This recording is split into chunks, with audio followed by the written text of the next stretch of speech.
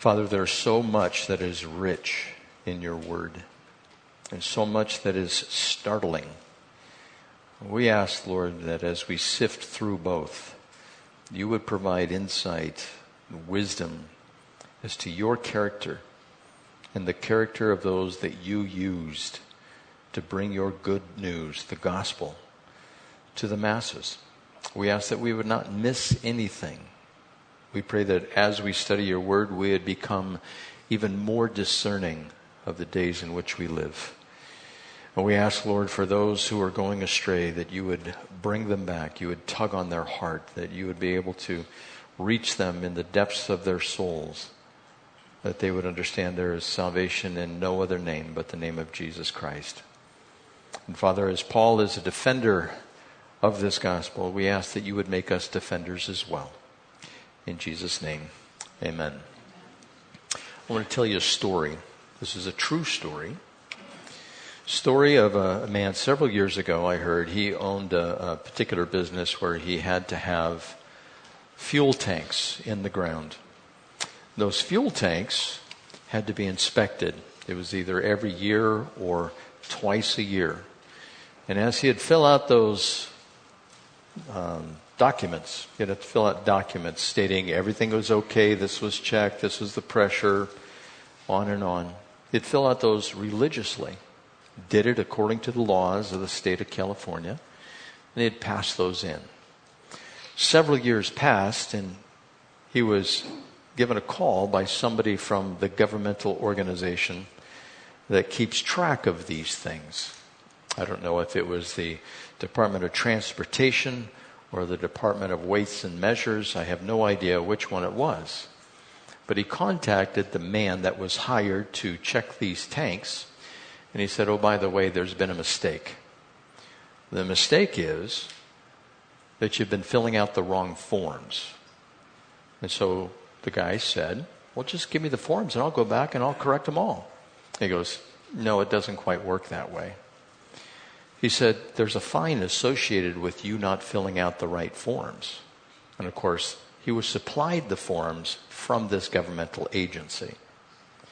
Well, he got the new forms and he said, the fine is going to be $80,000 for you not filling out the right forms that he never received from the governmental organization. It was basically something where he had this direction. He filled out this direction. He knew where he was going. But then all of a sudden, something else came in by a nefarious character who wanted more money for the governmental organization and kind of messed things up. Now, how would that make you feel? You'd feel betrayed, a little angry, maybe. But this is similar to what was happening in the churches in Galatia. Now, in Galatia, Paul was going up there, and he had gone to a place in Galatia, the whole region there was in the Roman vicinity, a Roman control, and there were mostly Gentiles who were up there, even pagans who were up in that area. And Paul was a Jew who went to the pagans. And as he went to them, he would discuss with them what the law was in Israel, the books of Moses, and what was required of the law. And he would instruct them on how Jesus came and fulfilled that law. But there was this group of individuals that we ran into in 2 Corinthians called the Judaizers. And the Judaizers came in and they started teaching the people when Paul wasn't there that they needed to follow the laws of Moses and for the men to be circumcised and receive Jesus as the Messiah in order to be saved. Paul, if he had hair, it was on fire once he heard about this. He could not stand the fact that this was being done. And Paul wrote in the book of Galatians the most vehement, the most raucous, the most condemning statements he has made in all of his letters, which would amount to about 13 of them in the New Testament. And so these Judaizers would come in, and of course, just like in 2 Corinthians, they had their letters of recommendation. And they also came from Jerusalem, and they had also practiced the law. And of course, they were recommended. And so somebody who is a pagan, who is a Gentile, they accept Jesus Christ by the grace of God. God reaches out to them and they receive salvation. But then the Judaizers come along and say, you don't have it quite right. It's not that you have to fill out these other forms, but you do have to practice these other things. And by doing so, what they were doing was really surrendering what the true gospel was. And it would end up leading others astray. Now, how would you feel if you had been discipling individuals and somebody else comes in and starts leading them astray?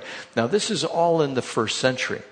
How long did it take for these individuals in the churches in Galatia to start veering off? It didn't take very long at all. I've known several people in my life that they have been on fire for the Lord. You would just gather around them because they were so on fire. You would be warmed up by their presence and what they'd talk about God and the insights that they'd have. But then they end up walking away. They don't persevere to the end. They say, well, that was a phase that I went through, or there's several things now that I'm just not sure of in the scripture. Rather than becoming stronger, they became weaker. And remember, according to scripture, we know that those who need boundaries and borders and hedges to stay in, those are the individuals who are more weak in the faith. They are not the individuals who are more strong, more stout, more able to endure the weather. And they will require others to follow in their suit. In the Christian church, there have been certain sects that require people to wear certain clothing, to have ties or to wear a suit. And you cannot dance and you cannot chew and you cannot go with girls that do, by the way. That's a very old statement, but anyhow, that's the idea. You have to follow a particular pattern, even to the point where they'll provide for you a discipler, and that discipler will make all the decisions for you until you come to full maturity. And that's not what the grace of God is all about. The grace of God gives so much freedom that it can be scary to those who don't believe freedom is available. They may consider you a sinner if you exercise your freedom. For instance, which particular book does it say, thou shalt not dance? First Speculations? Second book of Bill? Something like that. There is no book that says that. And yet we would say, no, you can't do that because it leads to all kinds of other things. Now, I don't know about you, but even in elementary school, we had square dancing, and it was fun. And Katie Mitchell was there. And we were able to square dance, and it was just a wonderful time. You actually got to hold their hands and do-si-do and promenade and all of that. And we went to a couples retreat, Patty and I don't know, maybe about 5 or 10 years ago. And it was put on by Mike McIntosh, and they had professional callers out there. And there was probably 1,000 couples that were there. And we filled up the entire room, and we were do-si-doing and bowing and curtsying and all of those things. And it was just a hoot. It was a great time. And the band was just excellent. And so we danced and we don't regret it at all. It was wonderful. But somebody could walk in and say, you shouldn't be dancing. It is something that is of the devil. When the church first started, there was somebody who had a ministry that they made. There was a thing called a VHS tape, and he would make this program on a VHS tape, and he'd want to send it to all the youth groups throughout the county that he could get a hold of how rock and roll was the devil's music. And of course, there are Christian songs now that people say, well, no, they're not theologically sound, and you got to get away from that stuff. And we are making judgments all the time of what songs you can sing. I've mentioned to you before that somebody has spoken to me about this, that there are certain groups that believe we should never sing a song in a minor key. A minor key is a song that would be played like at a funeral, the Jews, they use the minor keys a lot, and they have the polka type of beat where they play, and it's just a polka and it's a minor chord, and that's what they play. And they will say, well, that's why the Jews have been cursed, and it shows that they're cursed because they play in the minor keys. We need to play in the major keys. They are more forthcoming, they're more brilliant, so play in the major keys. And all of these different things that we hedge people in and say, you have to work and operate like this as a believer. Or even, you can only have fish on Fridays. Your diet has to come in line. And then those in the Seventh-day Adventists, I've been going back and forth with somebody in Europe about the Seventh-day Adventists being a cult.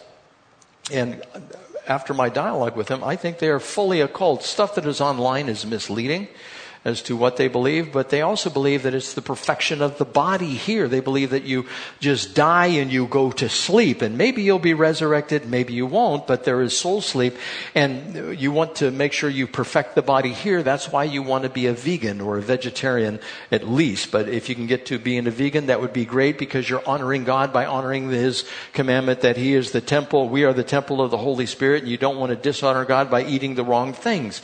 And so all of these hedges, dress, diet, observances. People come along and say, don't celebrate Christmas and don't participate in Halloween. They're completely pagan, and they go all the way back to Babylonia.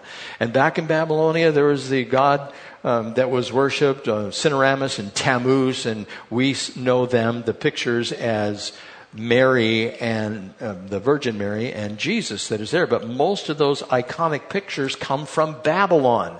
And so everything that you do is probably a result of Babylon. So you might as well just lock yourself in a room, get your Bible, and starve yourself to death, and the Lord will pick you up once you die. And that's the type of thing, if you listen to everybody out there, it would just be ridiculous. You wouldn't have any freedom whatsoever, freedom to worship God.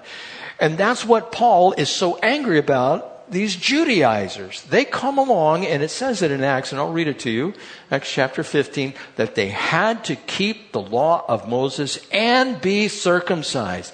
Now imagine if you're a 30 or 40-year-old man and they come to you and say, guess what you get to do? And just think what the men would have thought at that point, like, are you serious? You're kidding me, right?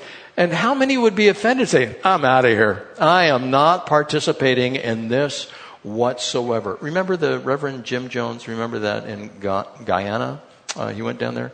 He would line the people up in the church one at a time. And I've mentioned this to you previously, but I just want to reiterate it. He would line them up in the church because they were such sinners and they were so disobedient, and he'd smack them on the rear end. Each person inside the church. Saw a movie on that in seminary.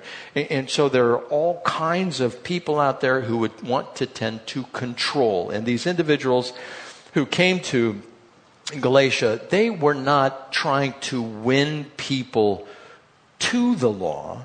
They were trying to win people away from Paul.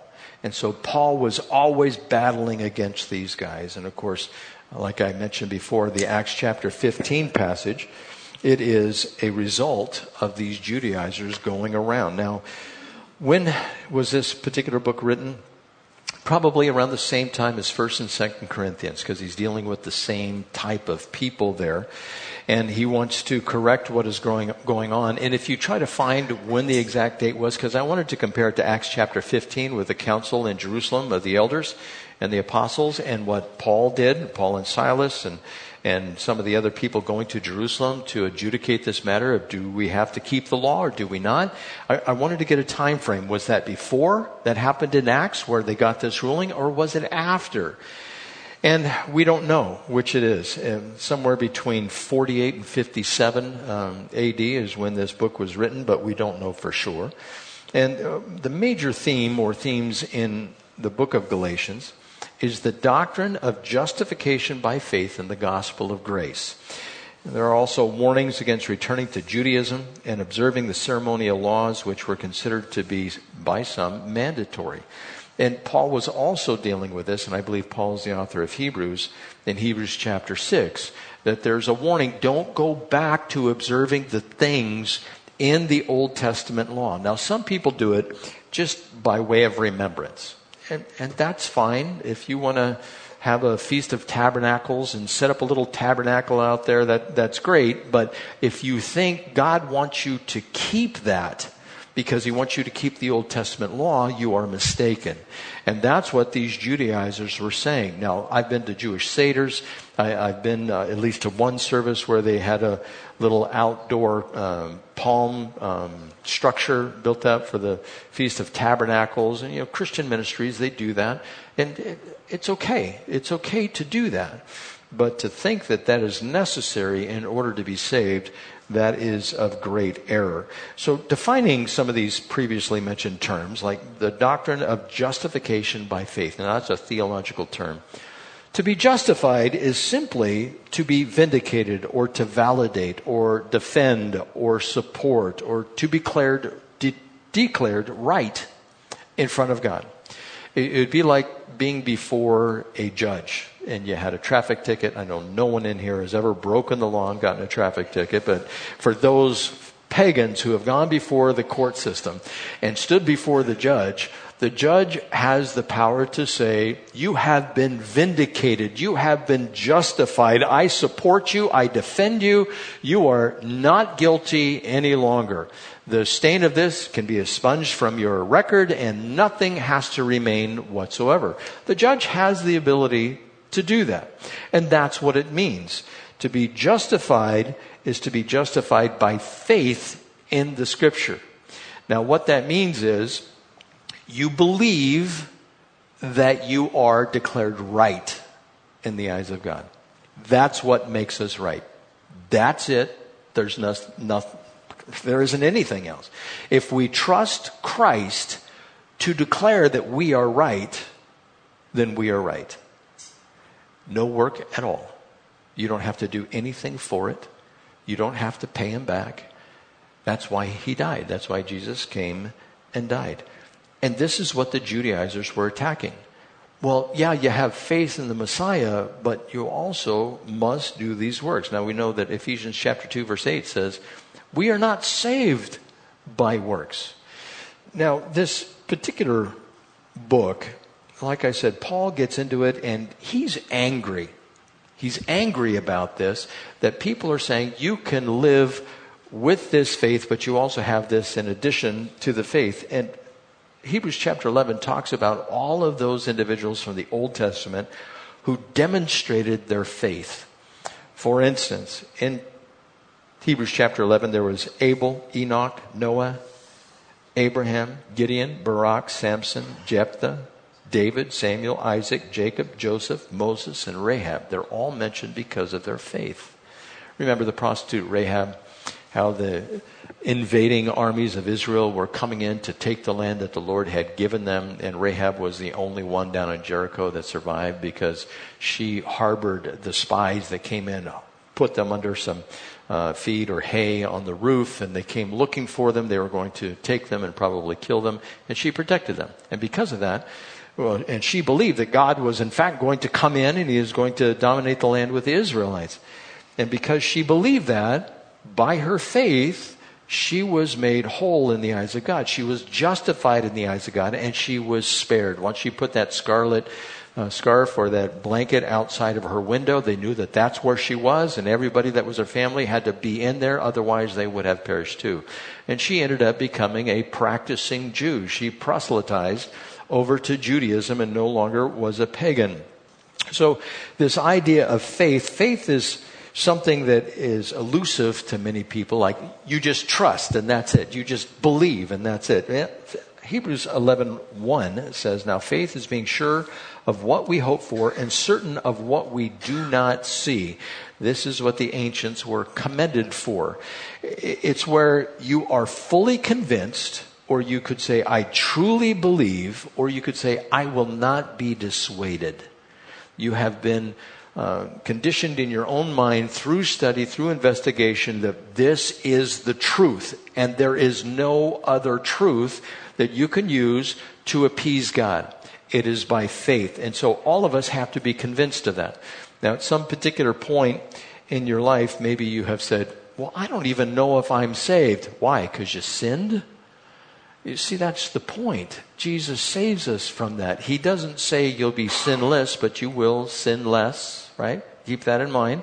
And if you're sinning less, well, you just keep on going in that direction. I press towards the mark for the prize of a high calling of God in Christ Jesus, forgetting what is behind and reaching forth into those things which are before me.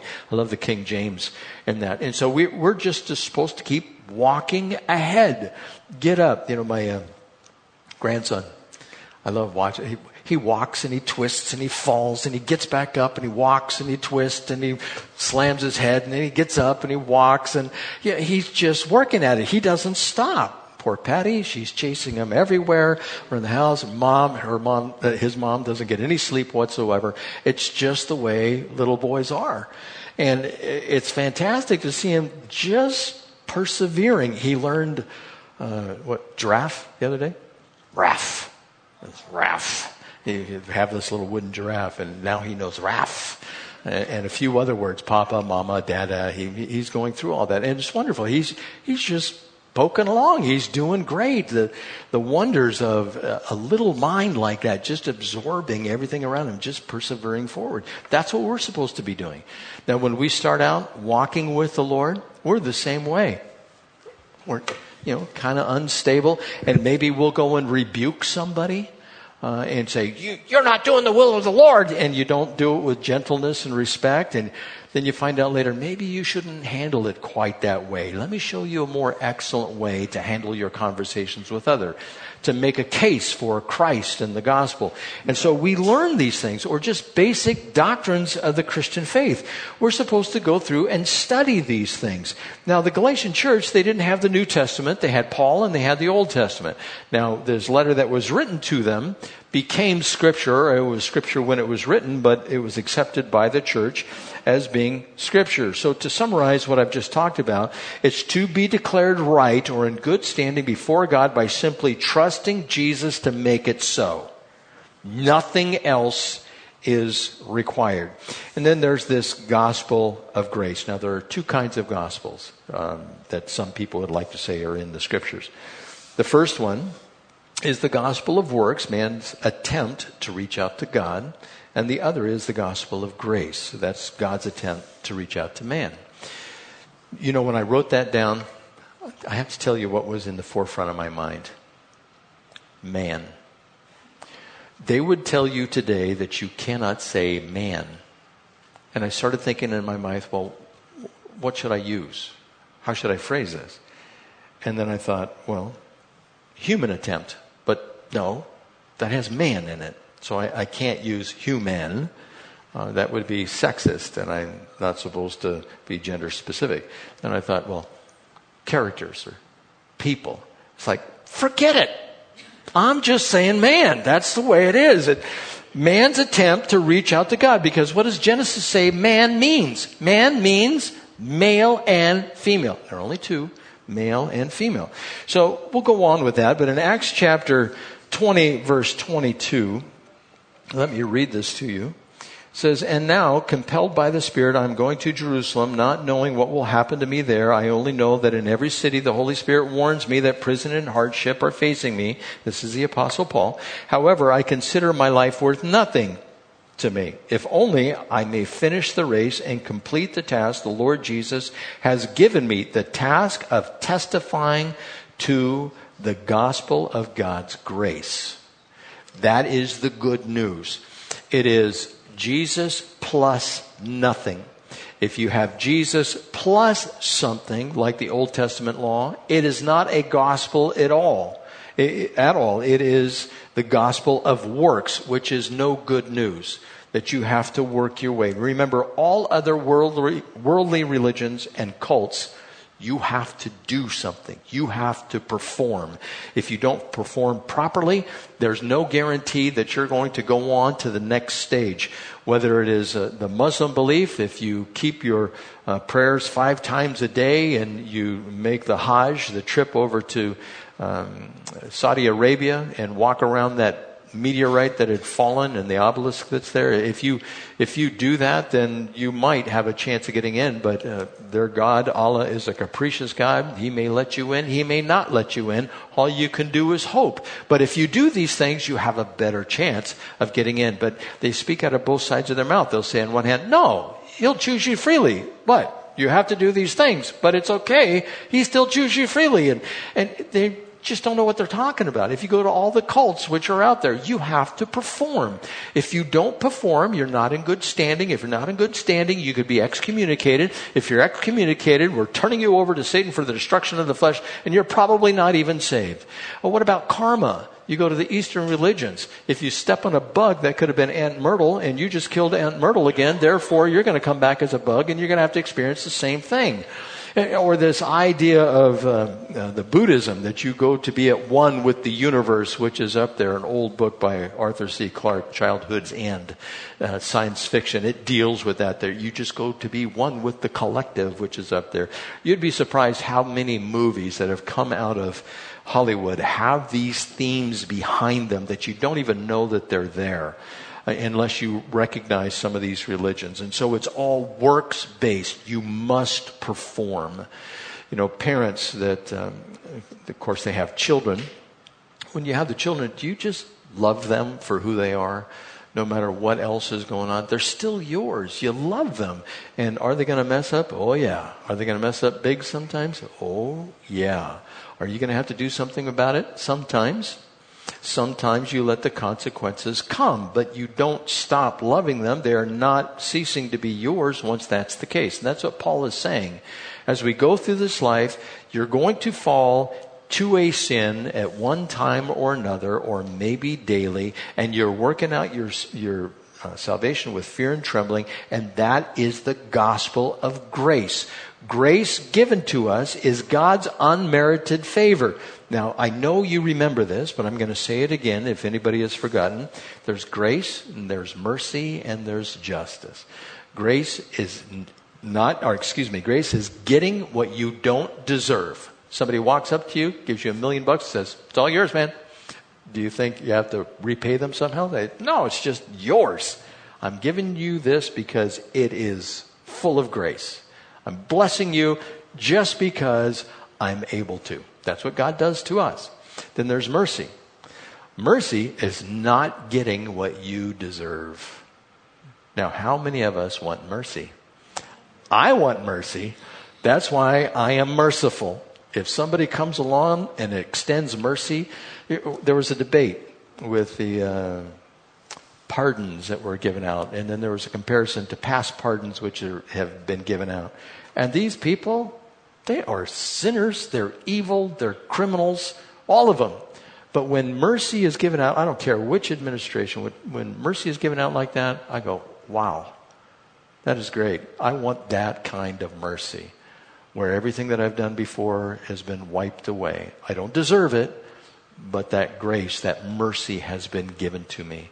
Unmerited favor. And then there's justice. Justice is getting exactly what you deserve.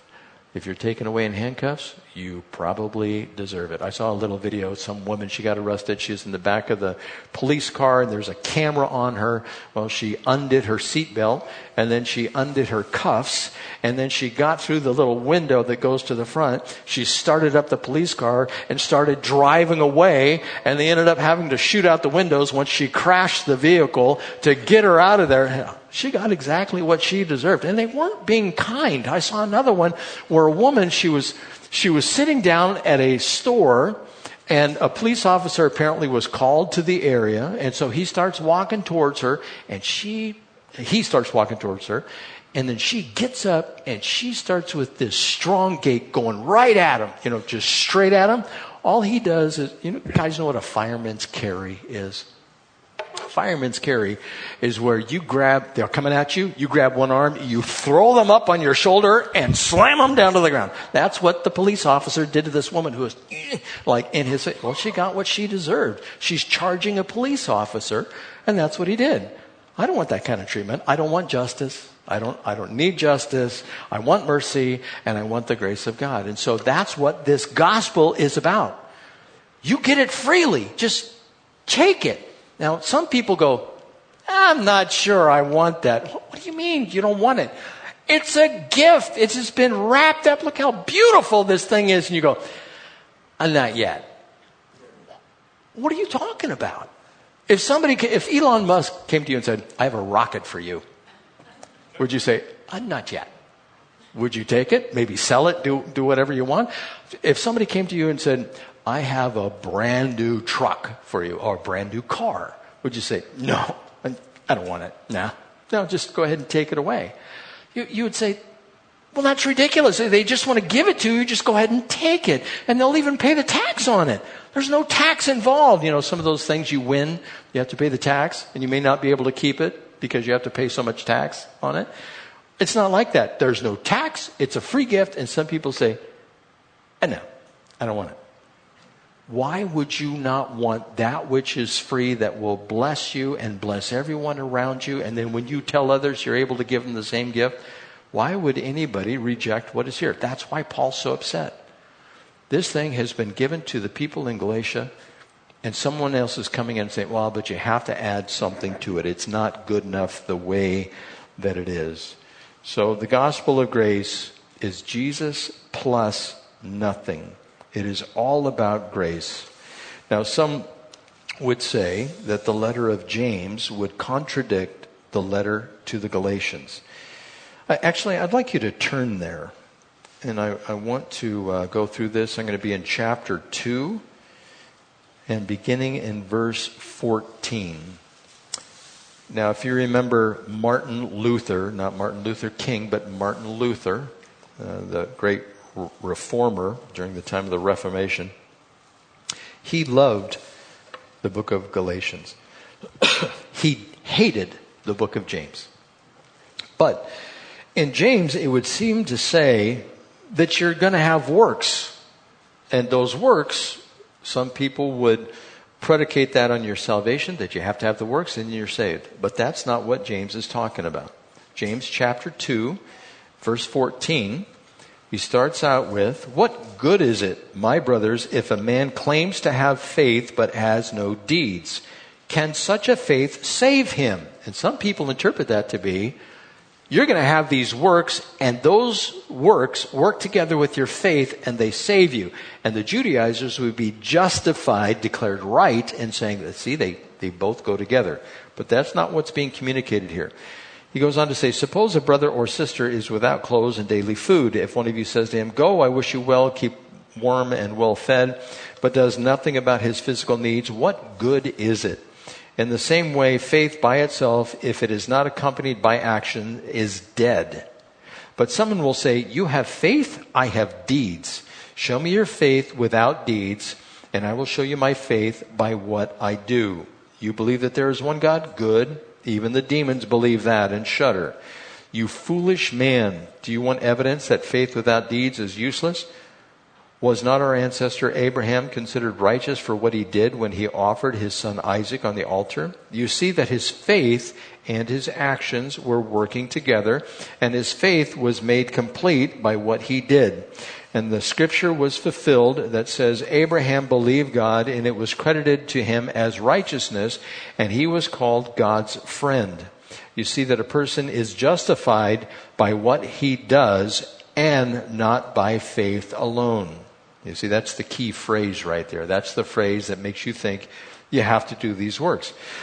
In the same way, not even Rahab the prostitute considered righteous for what she did when she gave lodging to the spies and sent them off in a different direction. As the body without the spirit is dead, so faith without deeds is dead. What this is saying is, if you are saved, works will flow. Those works will be evidence that you are saved. They reciprocate back. And so the person who is saved has the works testify that you have been justified by faith. That's what we're supposed to understand. The person who, quote, gets saved, confesses Christ with their mouth, believes in their heart that that Christ raised from the dead. If they do that and it's sincere, they believe it's sincere. If they have no works, there's really no salvation. Yeah, I'm saved. And this is to keep people from thinking it's all about grace. I don't have to do anything whatsoever. No, that's not the case. If you have the grace of God given to you in your life, you're going to want to give that to others.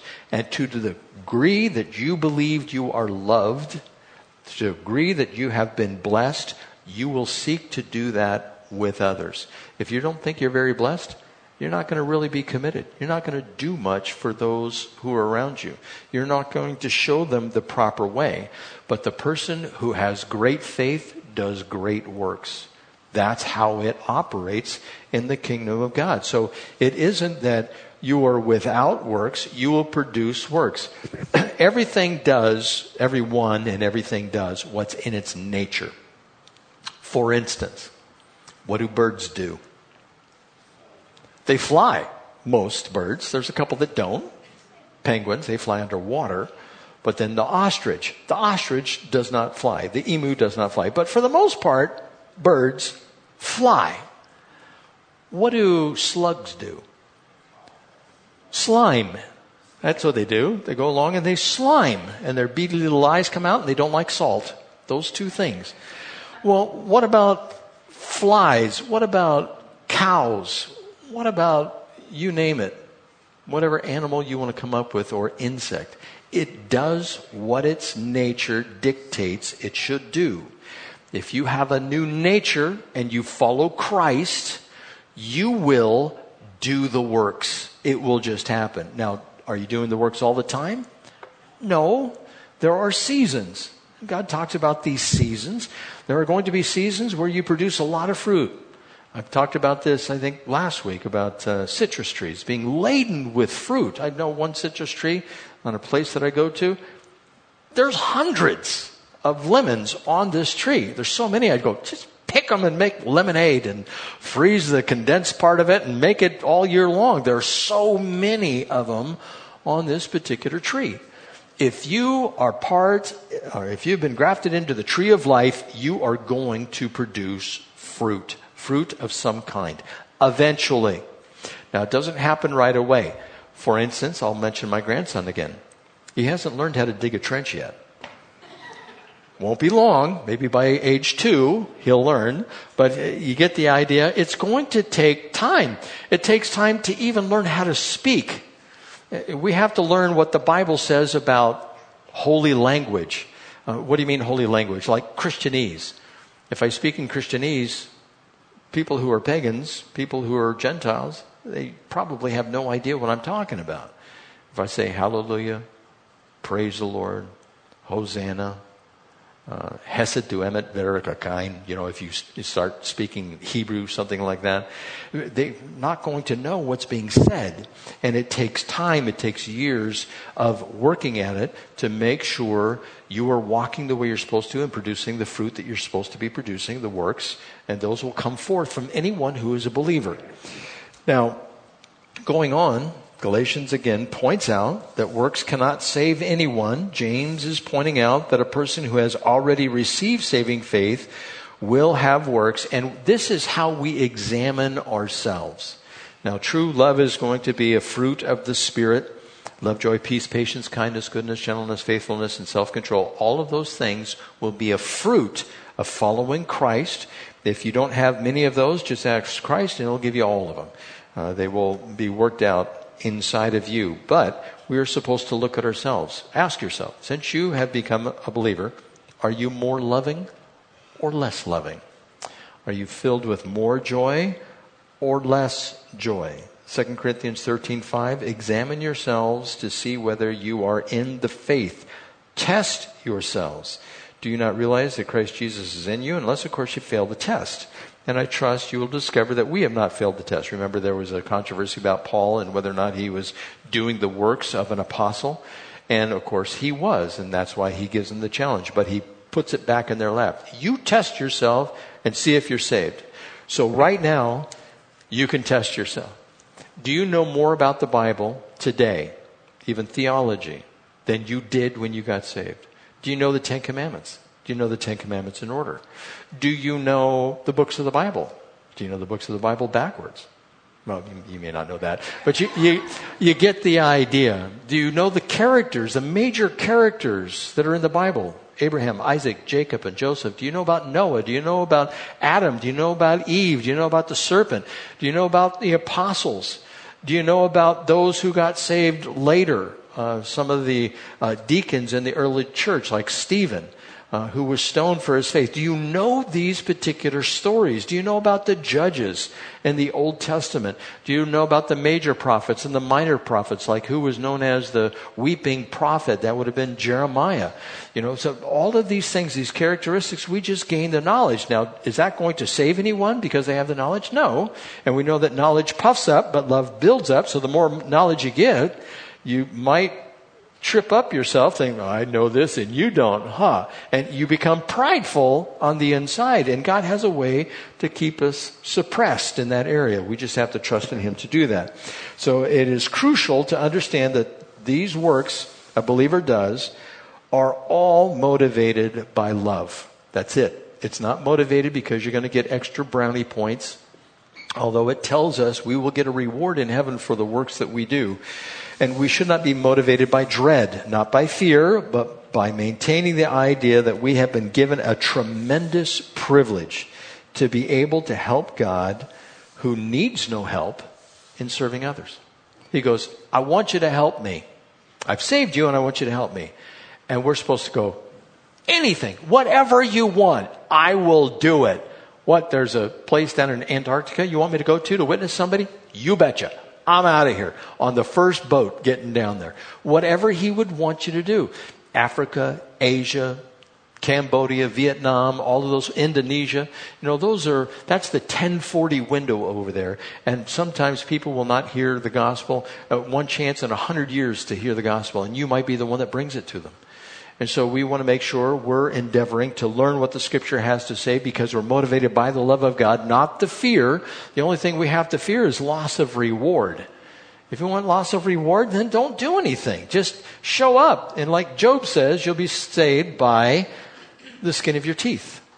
Lots of skin on those teeth, isn't there? It's this idea you're going to get there, but there's really no reward. You get the reward of being saved, and that's it. And then there's the tone of this letter. It is probably, I'm certain it is the most confrontational letter than some of the rest of his writings. There is really no encouragement except the very last line. He says, the grace of the Lord Jesus Christ be with your spirit, brothers. Amen. That's it. That's the only blessing they get. If you go to some of these other books, well done, good and faithful servant. Oh, you're doing so well. And the brothers are all blessed because of what you've done and the gifts we've received. And he just lauds the praise. Not so much in this book. In this book, it's brutal. He doesn't really offer a prayer. There's no, like I said, no blessing except for the closing line, and really no encouragement. Now, in Galatians, I've told you Galatians chapter 6 verse 8 has the one blessing that is there. Now in this letter I told you that Paul is challenging the group of Judaizers, and I've explained those Judaizers, who they are and the area in which he has arrived to get them the gospel, but Paul was angered. And again, as I mentioned before, this Acts chapter 15 where this council was taking place, Paul was like an attorney showing up saying, this is not supposed to be the way it is where somebody has to follow the law. And I'd like you to turn over to Acts chapter 15. Now, I'm laying this foundation so you know exactly what's going on in the book of Galatians. In Acts chapter 15, and we're going to read through these verses to see exactly what takes place and what kind of requirements, and they're really suggestions that are placed upon those who become believers that are Gentiles. It says in verse 1 of chapter 15, some men came down from Judea to Antioch and were teaching the brothers, unless you are circumcised according to the custom taught by Moses, you cannot be saved. There it is. It's in plain English for us, originally in Greek. This brought Paul and Barnabas into sharp dispute and debate with them. Now, Paul was a trained rabbi. Have you ever seen a rabbi argue? Have you ever seen a Jew argue? Oy vey. It is not an easy thing, arguing all the time. But then they walk away and it's no big deal. They don't let it affect the rest of their life, but they argue. And it says sharp disagreement. Do you think there was a high volume in their conversation going back and forth? I can guarantee it. They were probably yelling at each other, going back and forth. There were fingers being pointed and hands going in the air and pacing going back and forth. This is a sharp dispute. He goes on to say, so Paul and Barnabas were appointed along with some other believers. This is taking place inside the church. Paul comes along, he's an apostle, and Barnabas, and they're on one side inside of a church meeting, and there's these other guys on the other side of the church meeting, and everybody's gathered around, and these people don't know what to think. Their mouths are opening up like, oh man, get the popcorn. This is some type of great debate that has taken place here. And they're just going back and forth, but it would have been unsettling to those inside the church. So those inside the church said, look, Paul, Barnabas, you guys go to Jerusalem. Let's settle this matter once and for all. And so they did.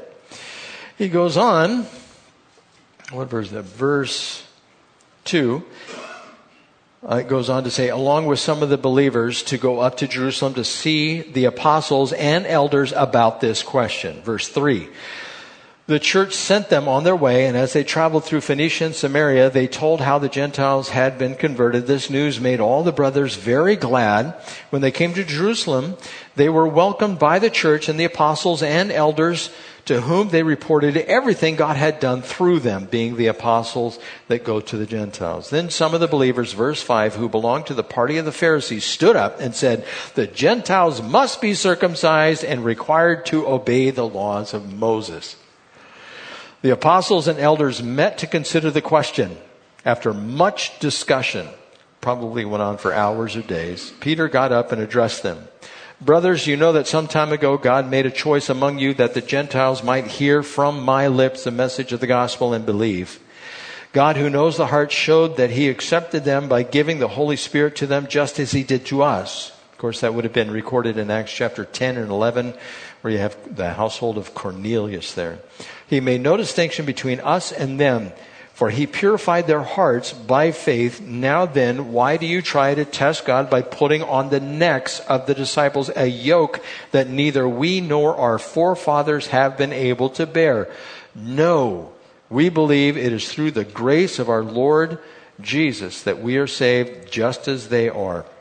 The whole assembly became silent as they listened to Barnabas and Paul telling about the miraculous signs and wonders God had done among the Gentiles through them.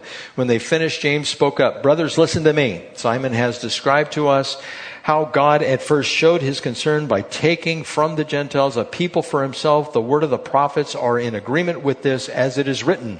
After this, I will return and rebuild David's fallen tent. Its ruins I will rebuild, and I will restore it, that the remnant of men may seek the Lord, and all the Gentiles who bear my name, says the Lord, who does these things that have been known for ages. It is my judgment, verse 19, therefore, that we should not make it difficult for the Gentiles who are turning to God. Instead, we should write them, telling them to abstain from food polluted by idols, from sexual immorality, from the meat of strangled animals, and from blood. Now, the first one, eating food polluted by idols, that's being offered to an idol. If you're not with somebody who would be stumbled by that, Paul already says, you can eat it. It's nothing. It's no big deal. But sexual immorality, now everyone's to avoid sexual immorality, all forms of it. And from meat of strangled animals, I told you there was some state down south, they had a recipe book, how to prepare roadkill. And you could just grab it and fix it the way you wanted it. You know, if you hit a deer, oh wow, put the deer in the back of the truck and continue on, and you're going to have some good venison there. But back then, you know, if an animal was caught in a trap and was strangled, the blood's still in it, and you're not supposed to eat it. You go to Ireland, they eat blood sausage. And it's black, and it's about this big around, and they pop it in there just like it's candy. So they totally eat that stuff, and you know they're Catholics. It's not. You could have blood sausage if you went over there if you wanted to, but if somebody says, "I'm completely offended, don't eat that. You're breaking God's command." Well, okay, don't eat it. But God says these things are okay. But they did this at this particular point to keep from offending the Jews who were weaker in the faith and were not able to accept these liberties. Now going on, for Moses has been preached in every city from the earliest times and is read in the synagogues on every Sabbath. Then the apostles and elders with the whole church decided to choose some of their own men and send them to Antioch with Paul and Barnabas. And I'm not going to read the rest of it here, but they went back and they established this is it. Now some people believe this was before the book of Galatians was written. And he's still having a problem with this being inside the church. Now he begins, we're going to get to verse 1 here. In the book of Galatians, he begins with a normal opening like most every day, the letters that were written. He says, Paul, he identifies himself, an apostle. Nice and short. Then he establishes who sent him. He says, sent not from men nor by men, but by Jesus Christ and God the Father who raised him from the dead, and all the brothers with me. Now this is probably a retort in the face of those who were sent by men, those individuals who had letters, who had lived in Jerusalem, who had been raised under the rabbis there. They were probably telling everyone, you need to listen to these people because they know the law, and this is what the law says. And so Paul says, I wasn't appointed by men. I have no letters. And remember 1 Corinthians, he said, you are my legacy. You are my witnesses. You are my letters. You are the ones that have been saved and have come out of the ministry that he had commanded at that time. So going on to the churches in Galatia, grace and peace, and it's in that order. If you don't have the grace of God, there is no peace. Somebody, if you asked them, if you died today, what would happen to you? There is no peace if they don't have Christ. They don't know where they're going. It says, grace and peace to you from God our Father and the Lord Jesus Christ, who gave himself for our sins to rescue us from the present evil age according to the will of God the Father, to whom be glory forever and ever. Amen. So he points to God. God is the one. This is the grace that he has given us, the salvation in Jesus Christ, who was raised from the dead by the Father. And then he just tears it open. I am astonished. Now, if you had a family member that did something and you couldn't believe it, how would you talk to them when you saw them? I can't believe what you did. That's how you would talk to them. What were you thinking? Something like that. You imbecile. No, you wouldn't say that. But you get the idea. You get the idea. This is where Paul is. He's probably standing up as he's dictating this or writing it, because sometimes I believe he had somebody who would write it down. I am astonished that you are so quickly deserting the one who called you by the grace of Christ and are turning to a different gospel. This would be the gospel of works that the Judaizers were talking about, which is really no gospel at all. Evidently, some people are throwing you into confusion and are trying to pervert the gospel of Christ. So he's not referring to the gospel of grace. He's referring to the gospel of works and these Judaizers who have come in. And he repeats it twice here in verse 8. And I'm going to close with this section. But even if we or an angel from heaven should preach a gospel other than the one we preach to you, let him be eternally condemned! Exclamation point.